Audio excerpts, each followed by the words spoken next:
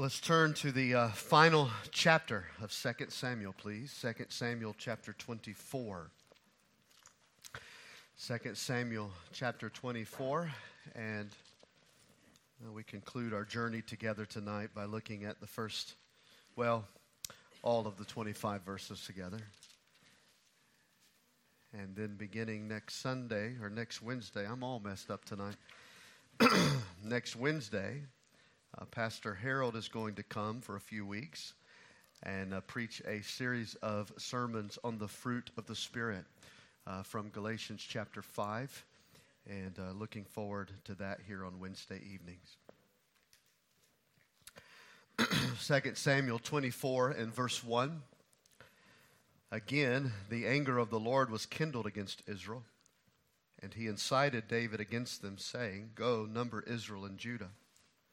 So the king said to Joab, the commander of the army who was with him, "Go through all the tribes of Israel from Dan to Beersheba and number the people, that I may know the number of the people." But Joab said to the king, "May the Lord your God add to the people 100 times as many as they are, while the eyes of my Lord our king still see it. But why does my Lord the king delight in this thing?" But the king's word prevailed against Joab and the commanders of the army. So Joab and the commanders of the army went out from the presence of the king to number the people of Israel. They crossed the Jordan and began from Aroer, and from the city that is in the middle of the valley toward Gad and on to Jazer. Then they came to Gilead and to Kadesh in the land of the Hittites, and they came to Dan, and from Dan they went around to Sidon, and came to the fortress of Tyre, and to all the cities of the Hivites and the Canaanites, and they went out to Negeb of Judah at Beersheba. So when they had gone through all the land, they came to Jerusalem at the end of 9 months and 20 days. And Joab gave the sum of the numbering of the people to the king. In Israel there were 800,000 valiant men who drew the sword. In the men of Judah there were 500,000. But David's heart struck him after he numbered the people. And David said to the Lord, "I have sinned greatly in what I have done. But now, O Lord, please take away the iniquity of your servant, for I have done very foolishly." And when David arose in the morning, the word of the Lord came to the prophet Gad, David's seer, saying, "Go and say to David, thus says the Lord, 3 things I offer you. Choose one of them, that I may do it to you." So Gad came to David and told him and said to him, "Shall 3 years of famine come to you in the land? Or will you flee 3 months before your foes while they pursue you? Or shall there be 3 days pestilence in your land? Now consider, decide what answer I shall return to him who sent me." Then David said to Gad, "I am in great distress. Let us fall into the hand of the Lord, for his mercy is great. But let me not fall into the hand of man." So the Lord sent a pestilence on Israel from the morning until the appointed time. And there died of the people from Dan to Beersheba 70,000 men. And when the angel stretched out his hand toward Jerusalem to destroy it, the Lord relented from the calamity and said to the angel who was working destruction among the people, "It is enough. Now stay your hand." And the angel of the Lord was by the threshing floor of Araunah the Jebusite. Then David spoke to the Lord when he saw the angel who was striking the people, and he said, "Behold, I have sinned. I have done wickedly. But these sheep, what have they done? Please let your hand be against me and against my father's house." Gad came that day to David and said to him, "Go, get up, raise an altar to the Lord on the threshing floor of Araunah the Jebusite." So David went up at Gad's word, as the Lord commanded. And when Araunah looked down, he saw the king and his servants coming on toward him. And Araunah went out and paid homage to the king with his face to the ground. And Araunah said, "Why has my lord the king come to his servant?" David said, "To buy the threshing floor from you, in order to build an altar to the Lord, that the plague may be averted from the people." Then Araunah said to David, "Let my lord the king take and offer up what seems good to him. Here are the oxen for the burnt offering, and the threshing sledges, and the yokes of the oxen for the wood. All of this, O king," Araunah gives to the king. And Araunah said to the king, "May the Lord your God accept you." But the king said to Araunah, "No, I will buy it from you for a price. I will not offer burnt offerings to the Lord my God that cost me nothing." So David bought the threshing floor and the oxen for 50 shekels of silver. And David built there an altar to the Lord and offered burnt offerings and peace offerings. And so the Lord responded to the plea for the land, and the plague was averted from Israel.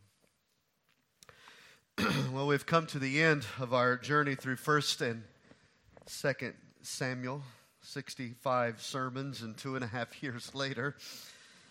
And to be clear, the final chapter brings about, in my opinion, more questions than it does answers.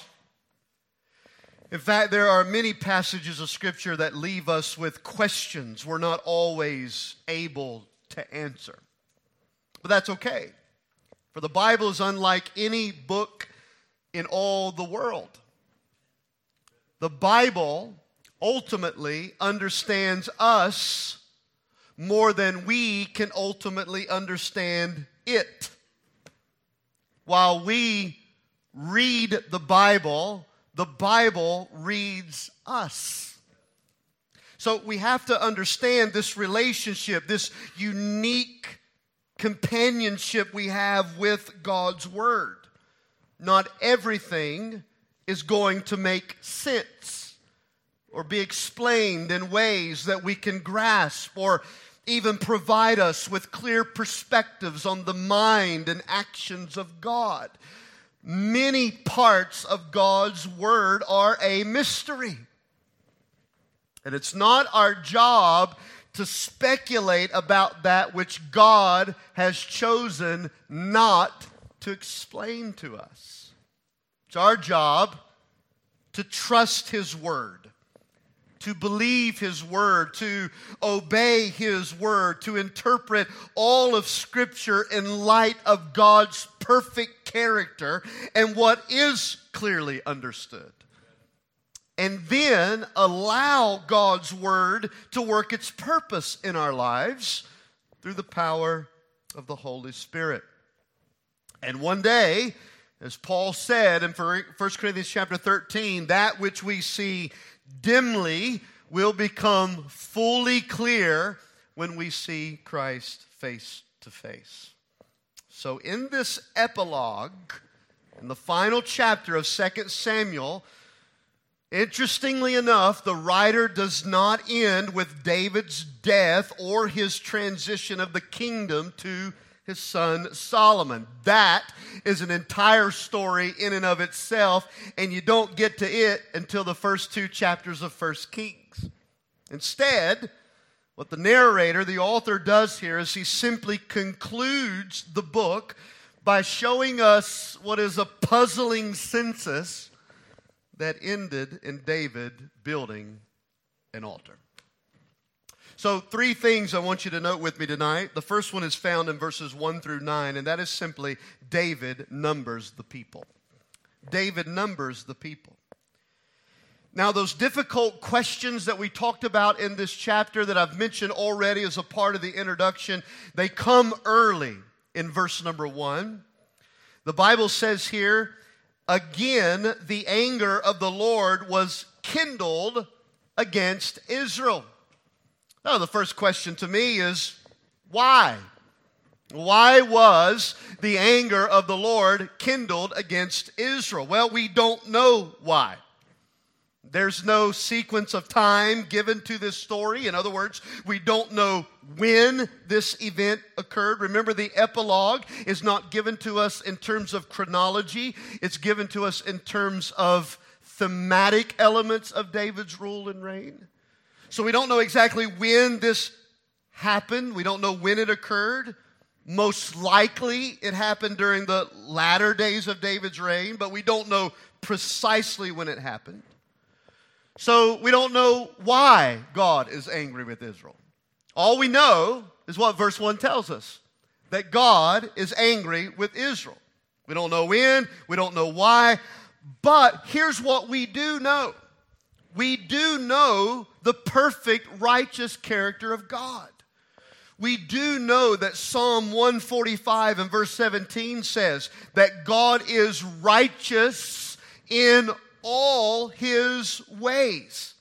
So his wrath, his anger, even when we don't know why he's angry, even when we don't know why he's bringing judgment upon people, we do know that his wrath is always righteous.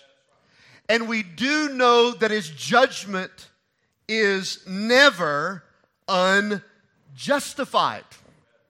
So again, when it comes to studying the Bible, you and I have to guard ourselves against unnecessary speculation. Because God is never under any obligation to explain himself to us. So we don't speculate things that the Bible does not make clear. We simply focus on what is clear. It's not original with me, but we've said it many, many, many times around here. This is the focus of our Bible study. That the main things are the plain things and the plain things are the main things. We're not going to build theology and philosophy and Bible studies around speculative, debatable matters. We focus on what is clear. And what is clear about what we don't know in verse 1 is that God is always and only righteous in all his ways. So I don't have to have an explanation. I don't have to know what Israel has done. What I know is everything God does is right. And he has the right to bring judgment on whomever he pleases. But then it gets a little more challenging. Because before we're even halfway through the verse, it says here that God incited David against Israel. In other words, whatever Israel has done to make God angry, God is going to use David as an agent to bring judgment to Israel. And the way he's going to use it is through David's sin. So this opens up many questions. Maybe even perhaps questions about the sovereign work of God, such as, does this mean that God provoked David to sin? Is God the cause of sin? Is God responsible for rebellion? What does it mean that God incited David to do this sinful thing?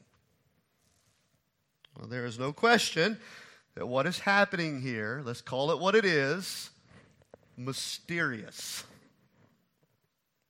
But what is clear in Scripture is that God uses both good and evil to carry out his purposes without ever diminishing the human responsibility of those sinful actions. Right, we see it on the good side in the life of Joseph, right? When Joseph stood before his brothers in Genesis chapter 30-something, and he said, look, you meant it for evil, God meant it for good. So what did God do in his sovereign purposes? He used the evil of Joseph's brothers to bring about great good in the land of Israel and in the life of Joseph. So we see that perspective. I think one of the clearest perspectives of this is in the book of Acts. It's in that great sermon that Peter preached on the day in which thousands came to put their faith in Christ. Acts chapter 2, verse 23. Peter's rearing back. He's probably red in the face, spitting a little bit. Had a lot of info in the intro, as I heard you did Sunday. And he brings it home like this. He says, this Jesus, delivered up according to the definite plan and foreknowledge of God, okay, you crucified and killed by the hands of lawless, wicked men. So he says here, the crucifixion was according to the sovereign ordained plan of God. We know that to be true in the Bible. All of the Old Testament prophesies the fact that Isaiah 53 says, it pleased God to put His Son to death. The sovereign ordained plan of God was for Jesus to be crucified. But it was also, as we see here, carried out by wicked and sinful men whom Peter, under the inspiration of the Holy Spirit, says were fully responsible for killing Jesus. Did your head hurt yet? So what we understand here is that divine sovereignty does not diminish human responsibility. Neither does human responsibility disregard divine sovereignty. That's what we know. Well, let's bring it back to our text. Because the Lord has a purpose for inciting David. And that purpose will not compromise David being held responsible for the sinful motives of what he did. And in case you really want your head to spin tonight, consider 1 Chronicles 21. In fact, hold your place there. Take that nice new missions prayer bookmark and hold it there in 2 Samuel 24. Turn quickly over to 1 Chronicles chapter 21. 1 Chronicles is a parallel. It's a chronicled account of all the events that we read in these historical books in the Old Testament related to the kings of Israel. Now, in relation to this summary of the story that we're reading in 2 Samuel chapter 24, here's what the chronicler says. In 1 Chronicles 21 and verse 1. Look at it. Speaking of the same event.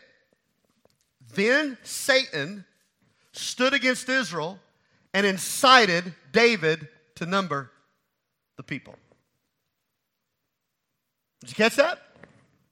So wait a minute.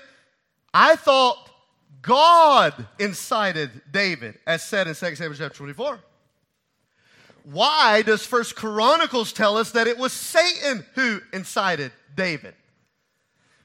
Now, this may appear as a problem, but that's only an appearance, all right? It's a very key word when we look at these nuances of Scripture. What we appear as a problem, appear as a contradiction, it's only an appearance. That's not reality, okay? This is not really a problem. This is not a contradiction. In fact, I would say that these two passages actually bring more clarity to what was going on behind the scenes. That what the narrator in 1 Samuel left out, the chronicler details for us. It's much like Job's story. Job did not know that Satan was warring with God when God said to Satan, "Have you considered my servant Job?" Well, there's a lot of things I want God to say about me, but that's something I don't want Him to say. To Satan, "Have you considered my servant Job?" Now, Job had no idea that conversation went on, right? The people had no idea that this is the reason for Job's trial. But through the formation of Scripture, we're allowed to look back and see what was going on behind the scenes.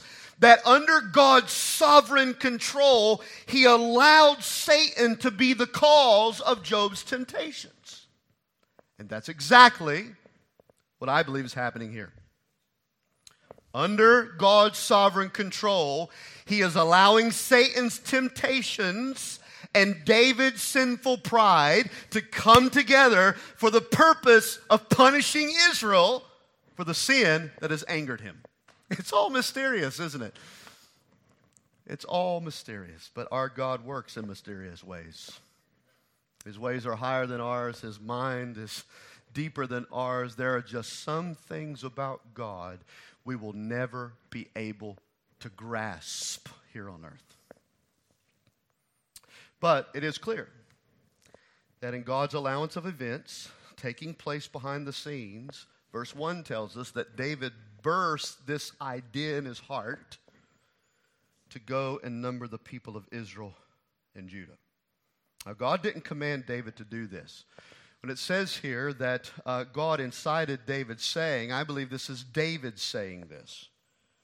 He incited David to grow this motive in his heart. He allowed Satan to tempt him to achieve this.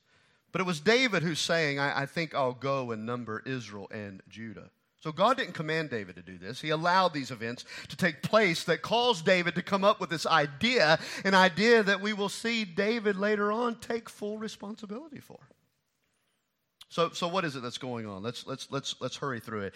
David is playing the numbers game. He wants to know how many people are in the kingdom. And again, this is another one of those questions. We don't really know why he wants to do this. We don't really know why he's eager to take this census. It was obviously an issue of motive here, and a motive that was not good. Because even Joab, who doesn't seem to have any sensitivity to right and wrong in our study of him, he even sees this as a bad idea. Look at verse number 13. Joab comes to the king and says, "Why does my lord the king delight in this thing?" Delight in this thing. Now let me just say time out right here. This is another example of how God always makes a way of escape. Isn't that what Corinthians tells us? God never tempts us above that which we are able. He always provides a way of escape. God is providing David a way of escape through Joab. Joab was David's escape. But why do you want to do this thing, David? Why do you delight in doing this? You shouldn't do this. Now, I know we don't know why he wants to do it, but I think the word delight here may be a hint as to why. And I don't want to take my own advice here and speculate too much, but I think the word delight does indicate David's motive here, that taking this census on David's part was a sinful motive. It's possible that he wanted to know how big his kingdom had grown. A simple but ugly form of pride. The desire in all of our hearts at times to make ourselves feel bigger and better than others based upon the span of our influence or the size of our kingdoms. Maybe at a peaceful moment after all God had done for David, Satan tempts him to think about how big he is and how better he is, and he's God's chosen king, and look at all the influence I have and the power I have and the land that I have. It's possible that this was just an ugly form of pride. It's also possible that this census was taken by David to determine the exact number of military men that was available to him, which is one of the reasons in this time and culture that a census would even be taken, to find out how many men of the sword are out there to fight in the nation's battle, which could mean that David was intending to go and take cities and lands under his dominion that God had not given to him. Another sinful motive. That is possible. But whatever the motive was for David to take this census, it was something he delighted in doing for the wrong reason. There's nothing wrong with taking a census. There's nothing wrong with counting the number of people. That's not the issue. The issue was his motive for doing it. And his motive was birthed out of a heart of sin. Sinful reasons for why he wanted to do this. So, Satan tempted David to do it. God allowed it to happen, and David sinned in what he did. And so the census proceeds. Joab goes throughout all the land for nearly 10 months, numbering the people. And all in all, verse 9 suggests to us that the figures of this population was somewhere around 5 to 6 million people. The numbers that you see emphasized here are the actual men who were eligible for military service. And then when you tack on the fact that they had wives and children, it's an estimation of 5 million to 6 million people in total. But, of course, the numbers here show us just over 1 million soldiers. So that's the issue here. David numbers the people. Number 2, David faces a choice. David faces a choice, and this is verses 10 through 17. And when we come to verse 10, it becomes quickly clear that although taking a census was not wrong in and of itself, David's motives in doing so were wrong. His motives were sinful. His actions were sinful. And now we see his conscience being convicted because of what he's done. Verse 10, as soon as it was done. In fact, we have no indication that his conscience was bothered during the 10-month numbering period. But now that it's completed and finished and reported back to him, look at verse 10. David's heart struck him after he had numbered the people. And David said to the Lord, I have sinned greatly in what I have done. So there it is. We don't know why he did what he did, but we do know that through the Spirit's conviction and the enlightening of his conscience, he realized what he had done was wrong. It was sin. And again, there's a lot in the story we don't know. But the main thing and the clear thing is David's conscience felt the impact of that sin he committed. I want you to think about that for a moment. His conscience felt the impact of the sin that he committed. It's a terrible thing for the conscience to be asleep. It's a terrible thing not to feel the weight of our sinful choices. And one of the surest signs that our souls and spirit is sensitive to the working of God is the weight that comes about us when we know we've said, done, or acted out in a sinful way. The bigger problem is when we say, act out, and do, and it doesn't strike our hearts. David's conscience, if you're observing here, had become much more sensitive to the Lord through the maturing of time, hasn't it? He knew in that very moment, without anybody having to point it out, what he had done was wrong. And I think that's interesting, because a lot has changed since his sin against Uriah and with Bathsheba. In fact, you may have noticed in our reading that it was after David, in verse 10, acknowledged and confessed his sin, that God sends a prophet by the name of Gad. G-A-D. Gad shows up in verse 11. Much different than when David murdered Uriah and committed adultery with Bathsheba. Because then God had to send the prophet Nathan, who had to confront David in order to stir up his conscience.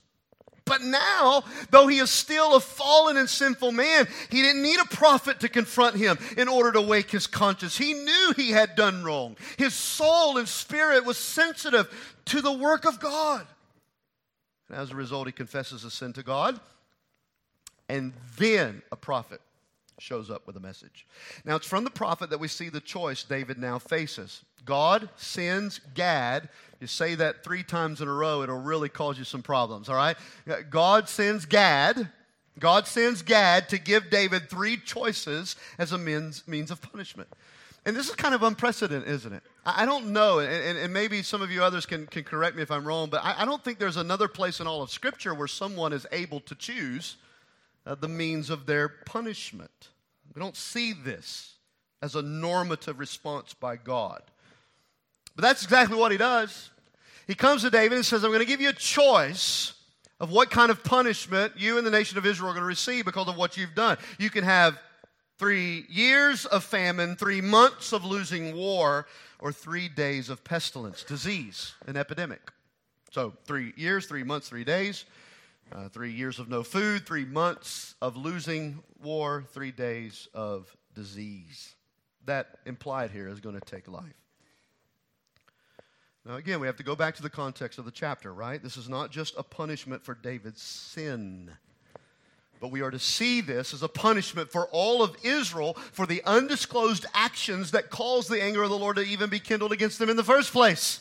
Remember, God is using Satan's temptations and David's pride as a means to punish the people for what was already something they had done to kindle his judgment and anger. So this is not just about David. It's about the nation, which is why we see this consequence being brought against the whole people. Again, we talk about all these questions. We have more questions we have answered. Another question we have is, why did David have a choice here? Why did God give David a decision to make? We don't really know why, but here's how David responds. Verse 14, he says, I am in great distress. Let us fall into the hand of the Lord, for his mercy is great. But let me not fall into the hand of man. I don't know how you see that tonight. I prefer to see David's words here as an expression of faith in God. He was too distressed, wisely so, to make a clear choice. So what he did know was best for he and the people was that if they simply fell into the hands of God, that would be the safest place they could be. Why?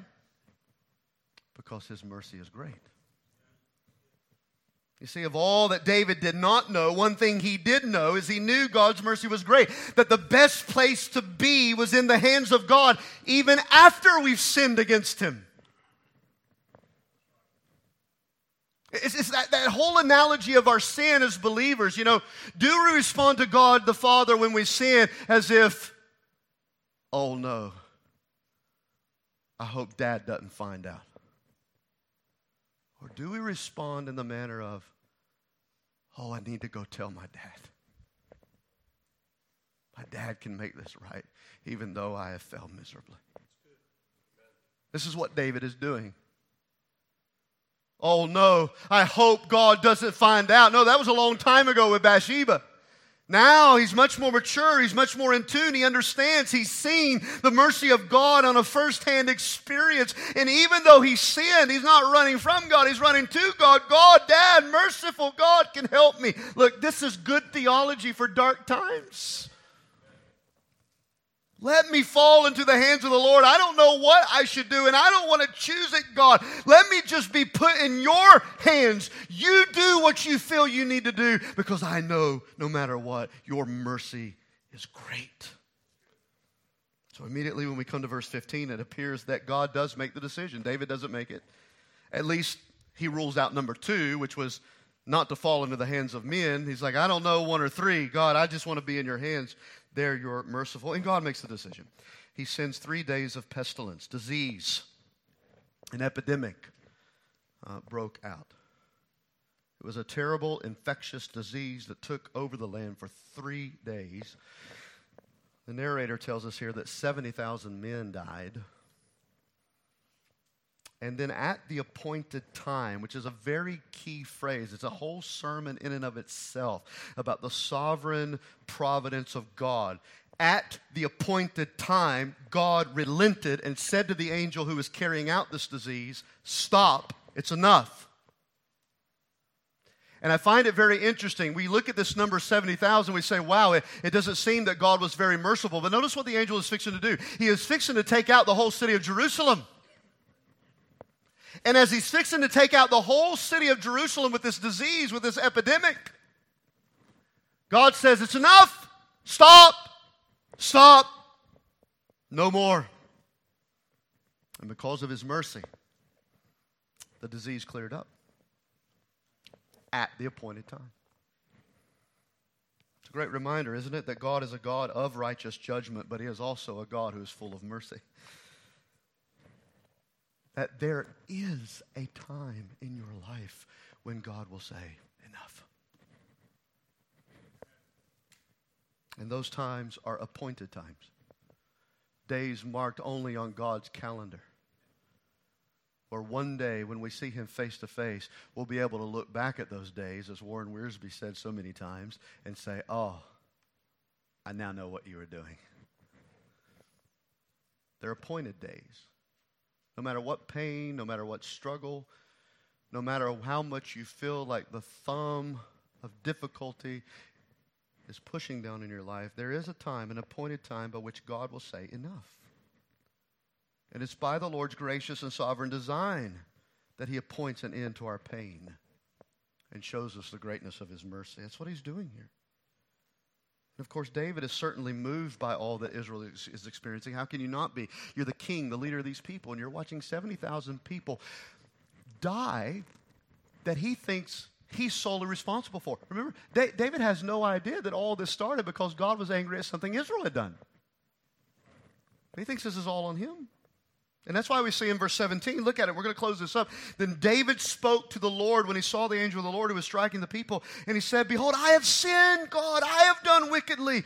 But these sheep, the people, what have they done? What have they done? I'm the one who did it. I'm the one who did it. Please let your hand be against me. In other words, David is saying, even though he didn't know what God was really doing here, David was saying, please let me take their punishment. Let me take their punishment. Don't put this on the sheep. It's a very interesting choice of words, isn't it?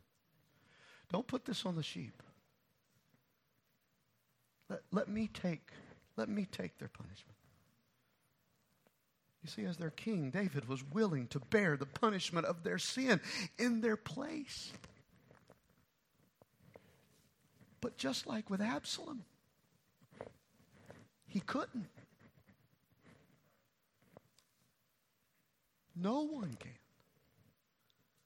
except one king. And so, write down number 3. David builds an altar. David builds an altar. This is verse 18 through 25.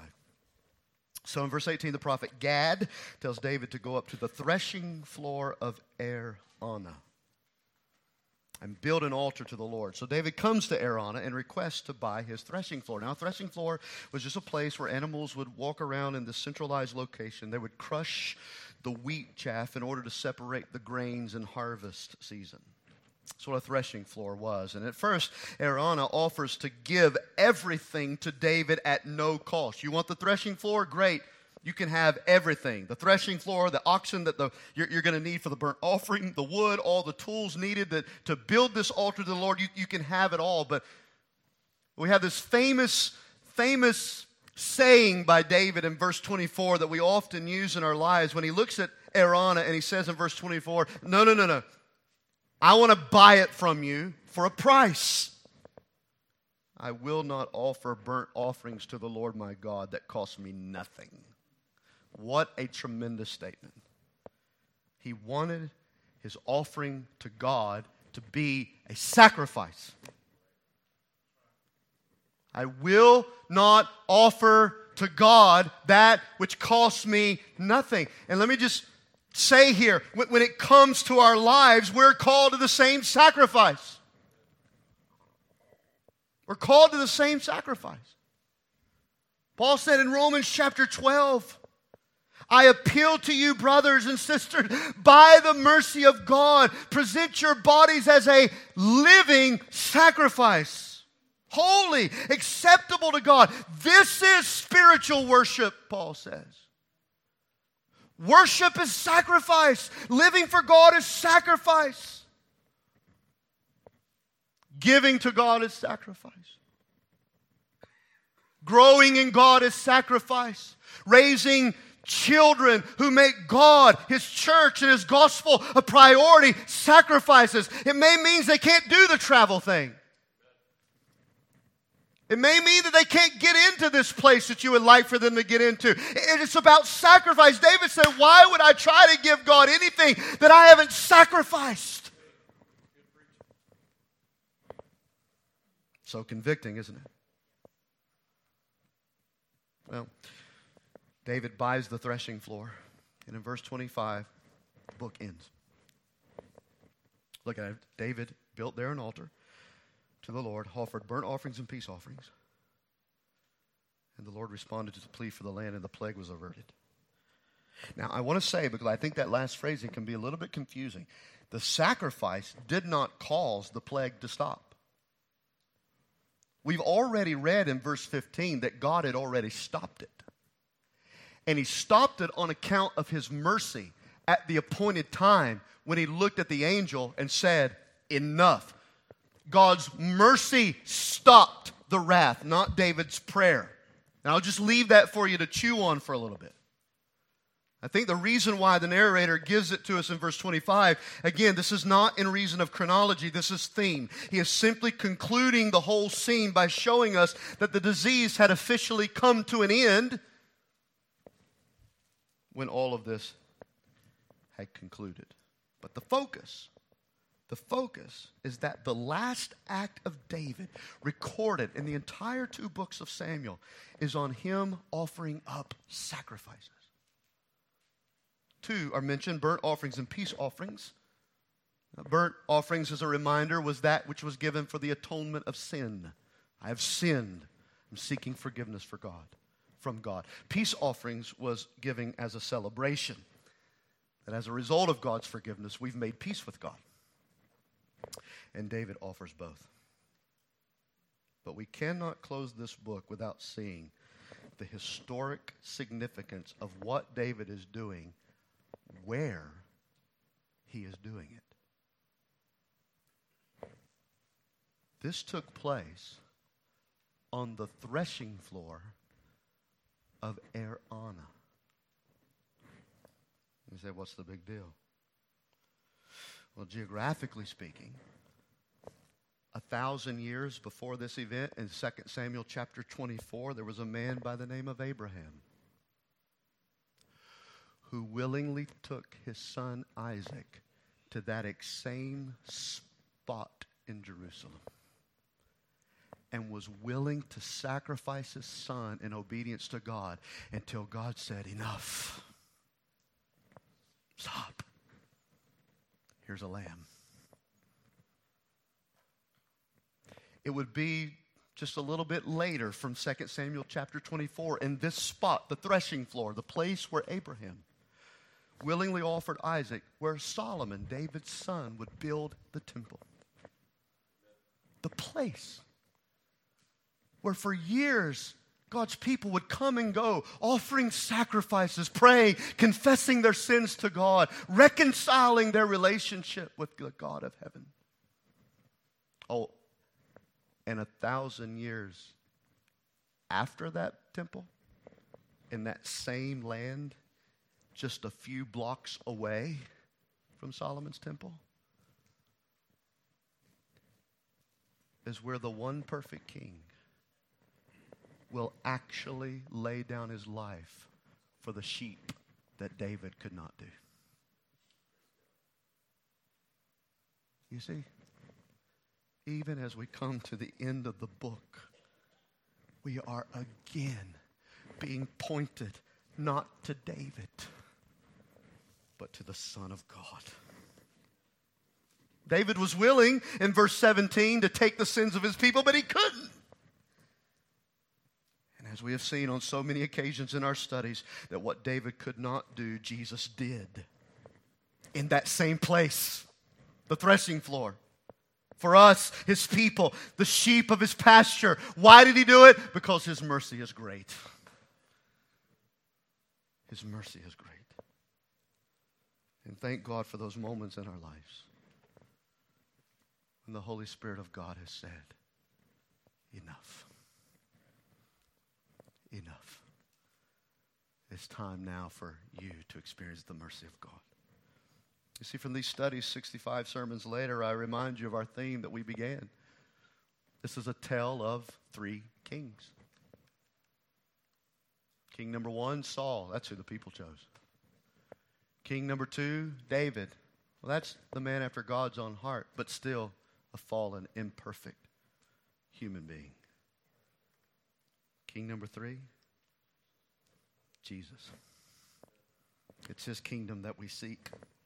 It's his kingship that we yield ourselves to, the only king who can truly save his people, the only king who will rule and reign in perfect justice and righteousness forevermore. And so how do we end 2 Samuel? Well, in the same manner in which Jesus said we ought to pray every day. Your kingdom come. We have no answers in this kingdom. We live for yours. And we pray for yours to come. Because your mercy is great. Let's stand together for prayer tonight.